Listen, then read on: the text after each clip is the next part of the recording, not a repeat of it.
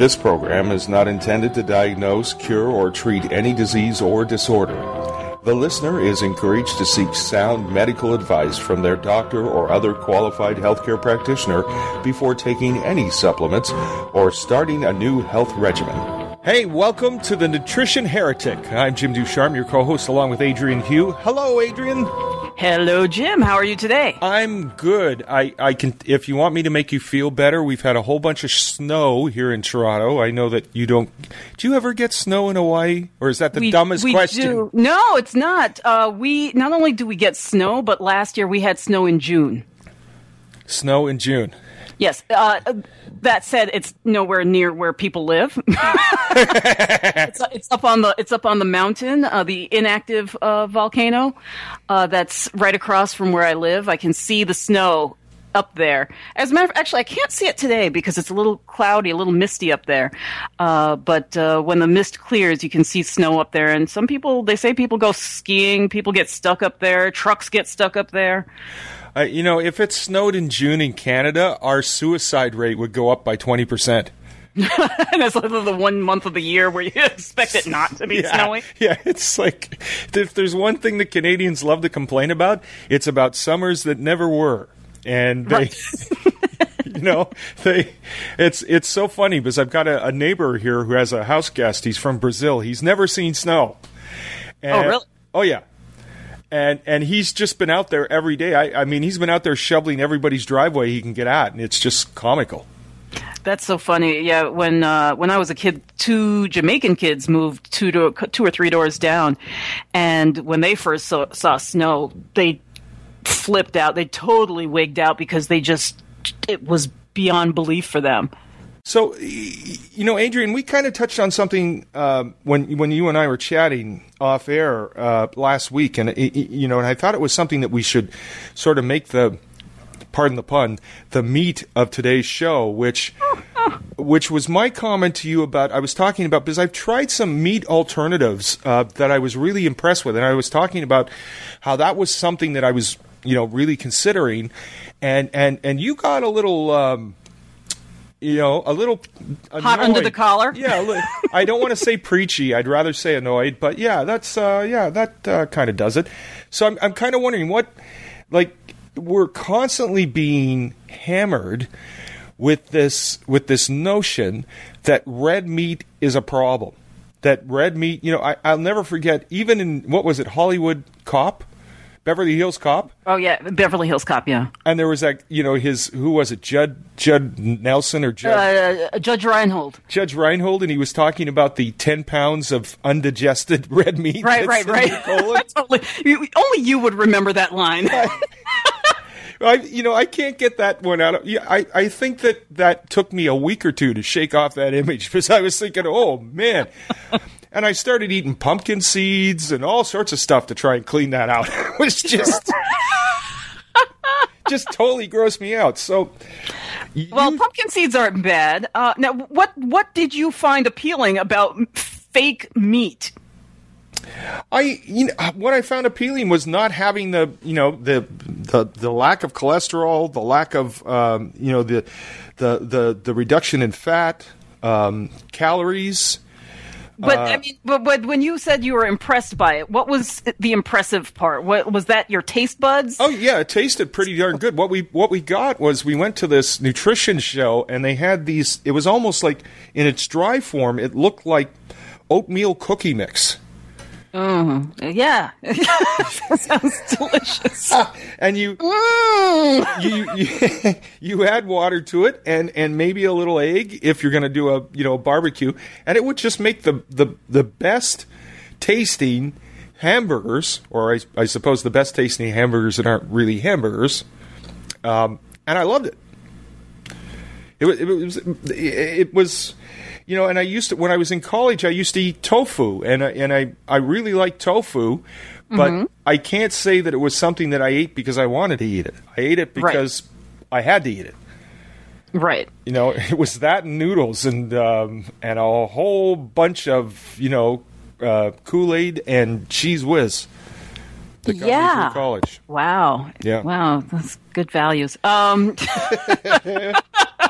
So I don't even know where to crack this one open. Well, okay. The question is, what is there a difference? I guess between should people stick to white meats like turkey and of course the other white meat, pork, or the other white meat, which is canned unicorn, but you just can't get that anymore. Yeah, it's really tough. I haven't seen it in a while. Yeah, ThinkGeek.com came out with canned unicorn as a novelty, and they called it the other white meat, and they got a letter of cease and desist from the pork producers. They posted it on their website. It was awesome. And they tried to explain to them that guys, there's no such thing as unicorn meat. Yeah, exactly.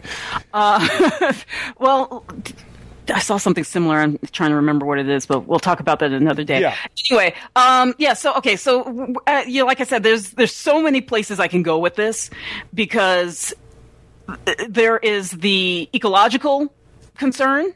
For example, many people believe that raising cattle inherently is worse for the environment than raising anything else. And I cannot, for the life of me, see how raising an animal the proper way, I'm not even looking at conventional farming right now, but the traditional way, the way that our ancestors would have raised cattle on grass, eating basically whatever is growing, the trees and bushes and the grasses and all of that kind of stuff. I cannot see how raising an animal in that environment, which more and more cattle producers are doing, is any worse on the environment than having some dudes in lab coats create fake meat from whatever grains and plants that needed massive amounts of land to be cleared to grow on. The electrical cost of running the lab alone doesn't seem like it would be less burdensome on the environment. And I'm just looking at the environment right now, than raising an animal on grass and letting it contribute to the cycle of life and to the cycle of regrowth and putting the urine and the feces and whatever else they need to put back into the earth so that more stuff grows. So even with the clearing, that ranchers do, I mean, we know that there's a problem in South America with ranchers clearing vast swaths of territory. Right. So that they can, raise cattle. Does that balance it out, or is it? I mean, let me put it to you this way: there's two things here. What's the best plan for someone in a nutritional sense, as a general rule, and and can that match up with someone if they're interested in being ecologically positive? Yes, and that's where I was going next, which is that the whole clearing of land and all of that doesn't appear. I'm not a farmer, but I deal with a lot of farmers. I talk to a lot of farmers. I've seen a lot of farmers in giving speeches and things. And the ones who are doing it, let's just call it the right way, they're not necessarily clearing all of this land. We're talking about smaller scale people. And there's a really good documentary called Rebecca's Wild Farm. It was done from a woman in the UK who was taking over her family farm and wanted to farm for the future. And one of the things she learns is that cows don't need a lot of open space. They actually like to eat the brush, and they need those branches and things like that. So the stuff that's being cleared for the cows is not necessarily what the cows really want to eat. Okay, so that's that side. Now you talked about things like cholesterol, heart disease, cancers, everything else that gets blamed, that red meat gets blamed for. Red meat has when it's raised on pasture, actually provides the body with the perfect ratio of omega-3 to omega-6 oils. And I'm sure you've heard of the benefits of omega-3s. Well, you get the perfect balance with grass-fed red meats, particularly your lamb and your beef.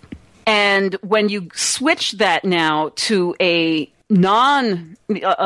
vegetable I can't even call it protein because it's not, but a vegetable alternative, we're looking at something that's more likely to become similar to what we see when people eat vegetable oils, which is a 20-to-1 or a 50-to-1 ratio, as opposed to a 2-to-1 ratio of omega-3 to omega-6.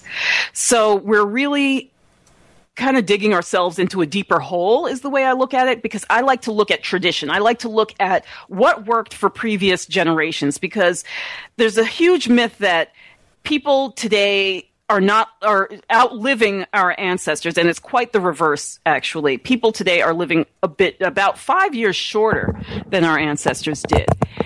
The difference being that today we lose fewer children and fewer mothers in childbirth than we did 100 years ago. Because when they look at longevity rates, what they're looking at is over an entire population. They're adding everybody's ages up, and they're dividing it by the number of people in the population. Before running water was common in people's homes, babies were dying, and women were dying in childbirth, and people were dying more from infestation issues. So you look at, I always think of those images of that turn of the century London, where people are like throwing the feces out the window, and God knows if you're below cholera and all this stuff running through the sewers. And we have a very different situation now where running water is concerned, and that's why we're losing fewer people earlier in life. But does that mean that they're getting to be 80, 90, 100? I used to live right down the street from Washington's Crossing, where George Washington crossed the Delaware. In the cemetery from that era that's still preserved, there is no shortage of headstones that identify people as living to be 90 and above. And we have to also consider that a lot of people back in the day were dying from things like fire. Women were wearing these huge hoop skirts or just long skirts, if nothing else, and they were cooking over open fire. So we were losing people for a lot of other reasons, not for cancer and heart disease and you name any permutation of disease that clips people off early today. So in any age. And I think you're absolutely right. And there's very little, other than the occasional PBS special, most people don't hear about the dramatic changes. And I can't remember the man's name now, but the man who led the public health cleanup in New York City, in the slums of New York City, right, and eradicated such things as open sewers and that kind of thing. How much of a difference that made for survivability, if nothing else. My father was a meat and potatoes guy. He certainly did eat vegetables. He even went through a spurt where he went vegetarian in his 70s. He lived to be 82. Okay. Now, he had, diabetes and some other issues, which were due to weight gain. But even, he lived a pretty full, active life and had all his faculties.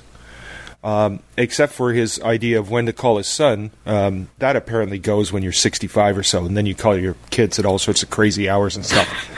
With really crazy stuff to say. It's just what happens.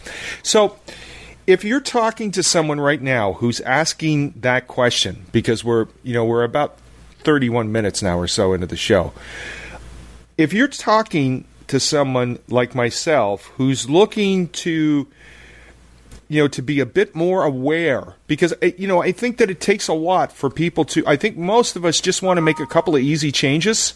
Right. And make that adjustment and see if it has any effect. I think that it takes a lot of willpower to make those big changes. Certainly, people who go vegan or cut out one. I can't imagine cutting bread out of my diet. I love bread in all its forms. I don't care if it's flatbread, whatever. Okay. Yeah, if it's bread, I love it. I don't think I've ever met a bread I don't like. I even like rye cornbread. If you've ever heard of it. Yeah. No, I haven't. Oh yeah, it's a new one. Is that a specialty at the Tim Hortons? No. Oh. I'm just wondering. they can't even make a decent ciabatta bun. No, there's a Portuguese bakery not far from here that does this rye cornbread. And okay. it's absolutely awesome, but it's like eating. It's as far as consistency goes, it's like eating little pebbles. Like the stuff is just like you eat a couple of slices of this thing and you've gained mass. Like, maybe not calories, but it weighs you down. So what's your advice for a couple of simple fixes before we wrap up here? A couple of simple fixes that people can do. All right. Well, everything that we've really talked about today ties so much back to the book that I wrote called Frenching Your Food. And this book is not, when I wrote it, I didn't write it so much as a weight loss book, but it was to expose the undiscussed parts of the French diet that have been discussed basically in every other book about the French. Since I was a child, I have somehow, as a matter of fact, I'm being texted right now by a friend of mine who's French. But like since I was a child, my first teacher was French, and I've just always been around French people. So over the years, I've kind of embedded some of the wisdom that they've bestowed upon me. And what is good about that is that I did it aside from my experience as a nutritionist. I just kind of retain this information, and now I see how much it fits with the science that we know about food. So the first thing that I would say is just don't get duped. And when I was working for the French newspaper France Amérique in New York, everybody was always dieting because my friends they were all French women that worked with me, and they were always dieting because they came to the US and they started gaining weight, and they're like, we always have to be on a diet. And not that French women don't diet in France, they definitely do, but it seemed like it was a little bit more of an obsession there than it would have been actually in France. And anyway, so, we were always talking about different ways to lose weight. So at the time, I'm basically college age. I'm thinking that beans are going to save the world. And I'm doing all this stuff with beans. And they're like, you're just going to gain weight. And I'm like, but there's no fat in it. Because I was under this impression that fat and cholesterol were bad for you. And to answer your question earlier, cholesterol is actually 100% needed by the body. It's needed by every cell in the body to function properly. Without it, our cells would be so rigid they wouldn't be able to, pump or do anything properly. So when we look at things like dry skin, we're looking at a fat deficiency more often than not. When we're looking at things like dementia, we're looking at a fat and cholesterol deficiency because the brain is made up of 65 to 70% cholesterol. So I can keep putting mayo on my ice cream then? Ah, yes, of course. Actually, that was another thing that I learned from these French ladies. When I was like, oh, well, I'll just have a little mustard. They're like, it's going to make you gain weight. Use mayo. And I'm like, but mayo's fat. Yeah. and they're going, no, mayonnaise is good for you. What I come to learn all these years later is that mustard is a member of the goitrogen family.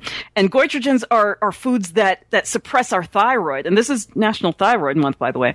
And so when we eat tons of mustard, I'm not saying cut mustard out completely, but when we eat tons of mustard and kale and all these things that are in that family, including pretty much anything that's related to cabbage, is a goitrogen. So raw cabbage, raw broccoli, raw cauliflower, all of these foods in that family, when you're just consuming massive amounts, they will start to block iodine uptake for your thyroid.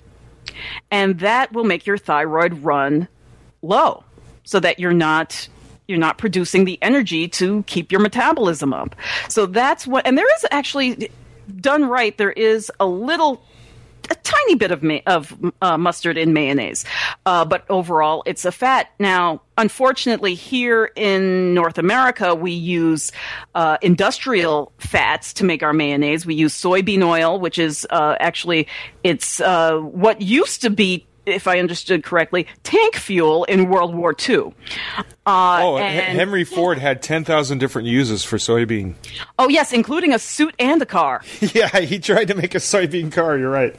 Yeah, and he made a suit that they said when it got wet, and actually next week, I'm hoping next week we'll have Kayla Daniel, who wrote the whole soy story, on the show. Awesome. Because she goes into the fact that he wore this suit made of soy that not only was incredibly uncomfortable for him, but the people who were around him said that when he got wet, he smelled like a wet dog. Like if it rained outside, it smelled like wet dog. Listen, I happen to be a lover of canola mustard. oil. Sorry, you're Canadian, so I just have to put in that canola oil is the other industrial oil we don't want in our. Really? Yes. See, I know that's like heartbreaking for Canadians all over. Well, it is for those that grow it. I mean, I'm a huge fan of mustard. I must have 4 or 5 different kinds of mustard in the fridge. Are you telling me? I'm not saying don't eat mustard. Okay. I am. See, this is the thing you got to know about me is that I am not a cult fad kind of person. In fact, I could tie this all back to slavery if you want, because every time there is the go-to food, the big thing, the thing that you got to avoid, and then the replacement you got to get for that, there's some kind of slave trade going on. It may not be on our soil, but it's somewhere. So like all of these people who are like, oh, well, gluten is so bad, and da-da-da. I don't think there's anything inherently wrong with gluten. But if you're replacing it now with all quinoa is not now produced by these little, small families just hoeing away at the quinoa in the field. This is like a serious big business. The price of quinoa has come down so much. I cannot fathom that this is anything but an industrial endeavor at this point. And we already know that we see these commercials for the Avocado Council and limes or whatever, that we're supposed to put more and more in our diet. Well, there are now, it's no different than the blood diamond trade. They actually call it the blood avocado. All those Hass avocados that they're promoting on TV that rot before you get to eat them. They're hard, and then the day that they ripen, they're overripe. Those are going back to literally people holding a gun to some small avocado farmer's head in Mexico and threatening to murder his family if he doesn't lower the price. Yikes! Yeah. I like I said, I can tie anything back to anything. Okay, so when all is said and done, though, when I've had my mayo and ice cream for the evening and everything else, what's more important? If I go out there, if I jump on the exercise bicycle and do 15 minutes, am I good? Or is that also a bit of a misconception or even a myth? Yeah, we're not. There are no quick fixes, and that's a really bad habit that we've gotten into, where we think, oh, well, I can have this today because I'm just going to go exercise it out of me later. We touched on this before. Again, that exercise is not a panacea for your little peccadillos in your diet. It's not going to miraculously infuse your body with everything that it needs to function. If you're eating crap, you're just perhaps aggravating the cells to try and uptake this crap into them. I don't see exercise that way. And in fact, going back to the French model, and really if you visited any country in the world outside of North America, you'll see that people are actually spending a lot of their hours relaxing. We have prized exercise over diet and over sleep. And this is a huge issue because our bodies need to regenerate. When we talked to Lynn Johnston last week, she was talking about the fact that her body the fibromyalgia she was having probably had a lot to do with the fact that she was not getting enough sleep, and she was not getting that really good, deep, regenerative sleep. She wasn't sleeping long or deep enough for the repair cycle to start. Exactly. And that's what most of us, we are so enthralled with the benefits of exercise, we neglect the fact that our bodies need a minimum of 7 hours of this good, deep, regenerative sleep. I think that so few of us get that. I mean, certainly I've never been good at that. Now, I have a 6-year-old daughter, so she gets the only time she wants to sleep in is when it's a school day. Exactly. Most mornings, it's a crapshoot as if I'm going to beat her to be awake before she comes down, or if I'm going to wake up with, a finger poking my forehead. Right. Daddy, can you get up, please? It's like, if You said please, come on. oh, it's just, I mean, it's like, what's the worst thing for a hangover? A 6-year-old. Gotta tell you. There you go.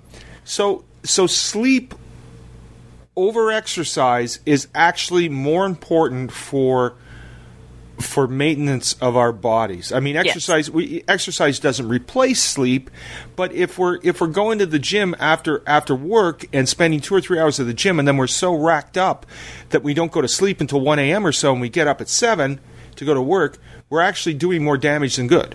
Probably. Yeah, it's one of those things that sometimes in the short term will seem great. Oh, I have so much energy after I exercise. I can go until 1 a.m. But your adrenals, which is your powerhouse for storage of energy, those regenerate between 11 and 1 a.m. Think about that. So a lot of people, and this happened to me, as a matter of fact, when I talked about that accident earlier, one of the first things that happened was my sleep went off, and my body, I could not fall asleep before 1 o'clock. And I still find it difficult many nights to fall asleep before 1 o'clock. It's like I'm in this zone where if I don't get to bed before 10, I'm up until literally 1. I've noticed that. Yeah. Yeah, I've noticed that too. If and I used to work overnights when I did radio. I did it overnights for about 4 years. And it was horrible. Wow. Yeah, that's rough. I never saw, even when I was, you don't notice it, but it does affect you. You don't have as many, quality hours in the day to relax, because you're forcing yourself to go to sleep, and you have much less daytime. Yes. Because I would find what would happen is some people they can fall into it really easily. They come home, they it's just like coming home after work on a regular shift, right? And they have several hours to do what they want. Other people like me had to go to sleep as soon as they got back from the shift, and then it would really, the whole day sort of went in reverse. Like, I'd have 6 hours before I had to work, and then 2 hours after work, right? Which has got to play havoc with everything, with your whole psyche. So, I mean, I see what you're saying. It's a holistic approach. You have to be aware of your own needs. You have to seek the advice of healthcare and nutritional professionals to find out what you may be lacking and what you can compensate for, both in diet and supplements. And I wish that message would get out there more, so that people would, really, hear it more, so that they could be more comfortable with themselves, because we're so ready to condemn our own, inaction or actions as being our biggest health threat. And I don't think that's always, really the case. I think. Right. Well, one of the things that, and again, we have touched on this in other episodes, but and I apologize for cutting you off, but what happens is that we don't function on the faith that our bodies are telling us important messages. Yeah. So there's a lot of this, like you say, this condemning, and it's wrong, and we've got to do it this way, and yada yada yada. Everything has got to fit into these nice little neat boxes, but there are no straight lines in nature. If your body says that you're tired, sleep. Now, if your body is saying that you need to sleep 20 hours a day, now you got a problem. Yep. But now, you should be looking at what else is going on. If you've got reflux all the time and it's really, or some kind of nausea all the time, get it checked out. But if you get, nausea when you smell certain things, it doesn't necessarily mean that thing is bad for you. It just means there's some, it's your body is always telling you something. There's always feedback. It could be something going on inside of you, but it could also be something outside of you that, for whatever reason, your body doesn't appreciate. Let's just say. A very good point. And speaking of messages, because we really have to wrap things up here, yeah, you wanted to mention something before we wrapped up today's show. Yes, I am recruiting for a virtual assistant. It could be somebody local, but if it has to be somebody based somewhere else, preferably in North America, may entertain someone in Europe, but I can't do the East because the time zone. I would be about 16 hours behind anybody working for me in Asia. But yes, I did want to put it out there that I am hiring. This job opening will be listed on our website, and we will also list it on social media. So if you're looking for work and you know how to work a computer, including things like WordPress, calendar updating, email, help desk maintenance, those types of things, I want to hear from you. And if you happen to be a qualified SR-71 Blackbird pilot, that works too. Okay. That's Jim's opening. Too technical. Probably should have just said helicopter pilot, maybe, and gone with that. Anyway, speaking of the website, if you want to catch the Nutrition Heretic, you can catch it at our website, just nutritionheretic.com. Or, of course, you can catch it on iTunes, and getting the show on iTunes is simple.